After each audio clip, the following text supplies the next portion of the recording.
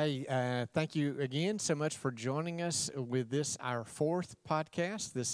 We'll be wrapping up the Abide sermon series. Today we'll focus on abide in the promise of lasting joy and peace, looking specifically at John chapter 16, verses 16 through 27. Before we dig in to that passage of Scripture, we need to talk about, again, something that's really important, and this is maybe it's late afternoon, later evening, after supper sometime, and it's time for a snack. And snacks are really good. I just need to know what's your go-to? What's your go-to going to be for that snack? Is it going to be something salty or is it going to be something sweet? It's a really good question. We need to know the answer to this. Salty all day. Salty? Some dry roasted peanuts with a lot of salt on them. Just plain dry roasted, any flavoring? Plain dry roasted. This is late peanuts. afternoon? Or evening. I have. Give me a bowl of ice cream. For day real? long. Yeah. Oh, yeah. Okay, yeah. Sweet. Sweet all the Put time? your peanuts Okay. on the ice cream. There you go. That's a really good one. Yes. It's impossible to decide. I think Oh, you come go on. both, just have something salty and then have something sweet. Okay, So, I'm gonna be just the same way, Brian. Yeah. I'm sorry, Yeah. but I'm gonna do it just the opposite way. okay, yeah, that's I'm fine. gonna go and I do have a go-to. Yeah. Like probably we got 7 nights, probably 5 nights out of the week. There's gonna be a couple Oreos, and there's gonna be Two some Oreos. two Oreo. You gotta have 2 Oreos and some smoked almonds. How about that? Huh. Yes. I'd have to just go to do- the gym all the time if I did that every 5 nights out No, of the week, just 2 You should Oreos. skip the almonds and just do 3 Oreos. There you go. I like Let's that go. Straight to it. Okay. Well, there's that. There you go. Brian, would you guide our conversation as we look forward to preparing, as life group leaders, preparing to guide a conversation in our groups over this passage, John 16 through 27? I'd love to. And before I do that, just want to remind you guys the heart behind this Abide series that we dove into what will be 4 weeks ago is just to bring our people some challenges toward rest and toward re-engagement with their relationship with Jesus, with their relationship with the Father, through remaining in His presence, abiding in His presence. We don't like waiting in today's culture. We're rapid fire and always wanting something to do. If we have to wait, we quickly get on our devices to distract us. And so this concept of abiding is just so different from what we're used to. But that's why we wanted to press in and hopefully offer some encouragement to our people. We're- and certainly to We're y'all. definitely a microwave culture Yes. as opposed to the old crock pot. Yeah, that's right. So That's right. And so today we come to the last promise in this series, the promise of lasting joy and peace from John 16. We're looking at verses 16 through 27. And it really begins with this interesting segment where Jesus says something and the disciples are just so confused. And John goes to great lengths to walk us right into the middle of that confusion. He lets us in on their thought processes. Jesus says these words, "A little while, and you will no longer see me.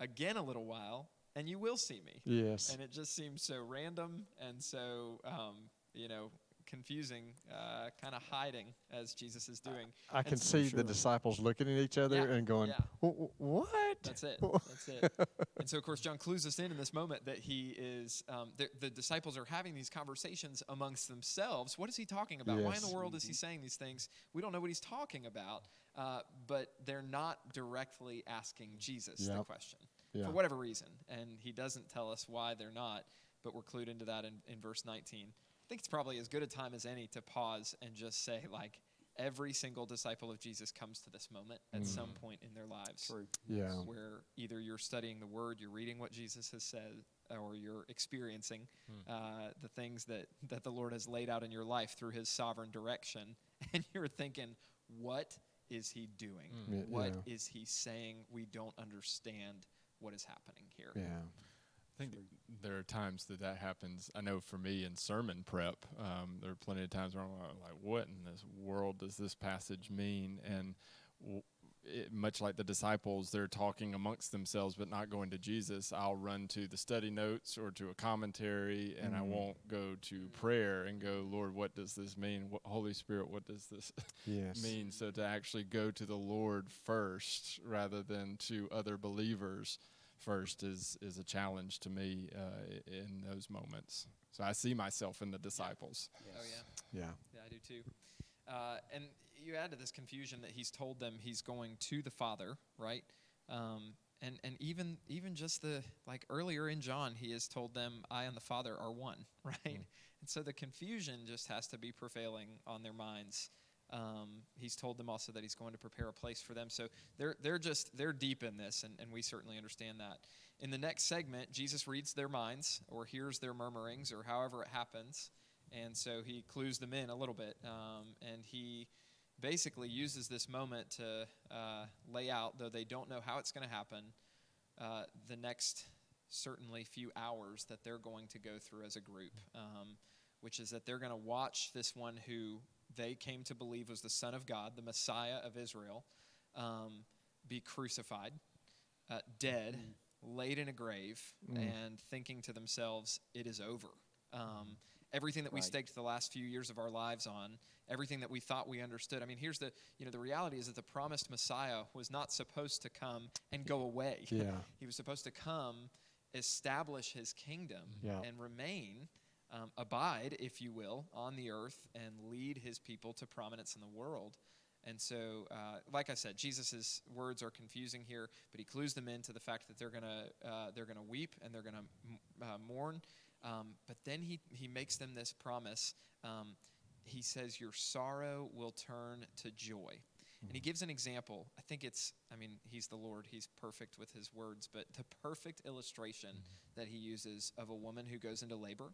And we tell this story all the time, right? Like how if labor and delivery hurts so bad, how can a woman then come around again one day and say, I think I'd like to do that again, But it's because the joy of bringing new life into the world completely flips that pain on its head and makes it all worth it. Yeah. Yeah. And I know for me, even in my own life, having watched what that process looks like, and you guys have been there too, I just know that, yes, even though, first of all, that process was rough, and then the first few weeks of having that child screaming and up through the night and all that kind of thing is rough, nevertheless, the joy of seeing that new life grow and blossom makes it worth it. And so it's a perfect illustration that Jesus is using here. Yeah. But I think it's also a place just to remember being that child of God, knowing that your Father is over all of this and knows that you will have sorrow. He knows the pain and the hurt that you're experiencing, and he knows what it's leading to, is helpful for us as disciples, as we grow as disciples, to remember being a child of God and him being our Father is significant in those moments when our sorrow is real and our hurt is deep. He's not blind to it. Yeah. He sees it, and he's also sovereign over it to be able to say, your sorrow is going to turn to joy. And so that's a good reminder for us as disciples. I think there's this picture, though. In sorrow, we will oftentimes find ourselves running back to and abiding closely with. But to be able to have the discipline to, in the joy, right? For sure. In the joy, to be able to have that discipline, the spiritual discipline of recognizing, yes, I am in the midst of joy. And in the midst of this, it's because of who he is and what he's doing. And to be able to recognize that and to walk in that as well. The reality that's going to make this happen, where their sorrow is turned to everlasting joy, lasting joy, is the resurrection. And there's a cool thing that's happening in this passage. It's we use this phrase called the already but the not yet, right? So the disciples are going to have sorrow again in this life, even on the other side of the resurrection. And that's true for us too. We do experience profound sorrow in the world that we live in. But nevertheless, the resurrection does something in our hearts that puts joy on the inside of us that lasts into eternity. And I don't know what you guys think. Y'all feel free to step in and speak to this. But I just think one of the reasons why is because think about the joy of being part of Jesus' ministry, right? That we've seen in John. He's turning water into wine. He's raising the dead. He's healing people. All these incredible things that he's doing. But there's always that lingering question of, hey, every human in history has died, and dead people don't come back to life. Mm. Yeah. So when Jesus is raised to life on Easter Sunday, it totally changes the game. And this is why the joy is lasting, because nobody can claim power over death except for Jesus himself. Yeah. And he proved it on Resurrection Sunday. Yeah. I was just reading this past yesterday about a celebrity talking about he's getting older and there is no life after death, and how much he does not look forward to death and all the things that he will miss on earth. And it was such a sad picture, but to come from the Christian perspective and go, there's so much more, and Jesus is talking about all of this that is sad and disappointing and all that seems so final. It's not, and there's more beyond that is actually so much more and better, and just the hope that brings, for sure. Yeah. The best is yet to come, and whatever the sorrow of today is a season. It's temporary, and the joy in that abiding relationship that's eternal is good. So we move to kind of the last segment of this passage, where Jesus is going to use one of his trulies, right? And again, it's another segment that can be a little confusing. It feels disconnected, but remember that John's writing is very cyclical in this whole series of chapters that we've been working through in John. And so Jesus is coming back to a promise of how their relationship with the Father in heaven is fundamentally going to change. Up to this point, the disciples have kind of been watching Jesus have this intimate, powerful relationship with the Father. Jesus is now telling them, hey, that's going to become the way that you relate to the Father through me and through the Holy Spirit, the promised Spirit who's within you. And so that's where in verses 23 and 24 to the end, he's telling them anything that they ask the Father in his name, the Father is going to give to them. Up to that point, they haven't asked him for anything, but then Jesus gives this awesome permission, right? Ask and you will receive, so that your joy may be complete, right? So that Right. joy which is born in you can fill its way up all the way to full fruitfulness. And then, of course, at the end, in the last couple of verses, he does clarify that he's been using parables and figures of speech and all these kinds of things. He says, hey, that's coming to an end soon. I'm just going to start talking to you plainly, and you're going to begin to relate with the Father in heaven directly. And that's, we know, because of their relationship with God the Father through the sacrifice that Jesus makes on the cross, and then it happens by way of the Holy Spirit that he places inside of them. So just this really neat way of how all of our relationship with the Father in heaven is fundamentally different because of the work that Jesus did. Yeah, absolutely. And that abiding relationship of being able to commune in prayer and even be able to ask. And a lot of times we, in our minds, say, when I see Jesus face to face, I've got a list of questions I want to ask him. So maybe one good exercise is, how does the promise of Jesus and the commission to ask, how might this passage, the truth here, change that perspective about what we might ask Jesus face to face? I mean, we have a relationship that we can be asking of him now through our communion, through prayer. I think the maybe something to just kind of hang our hats on for certainly our time navigating through this process and this podcast, and to challenge you life group leaders, preach the gospel from verse 27, right? The Father himself loves you. Yes. It's personal, it's intimate, it's powerful, and he loves you because, Jesus talking to the disciples, they have loved him, Jesus, and have believed that he came from God, right? So how do you enter into this intimate relationship with the one who created you, who knows everything about you? Well, you love and believe in the one he sent to die on the cross for your sins and for my sins. That is good.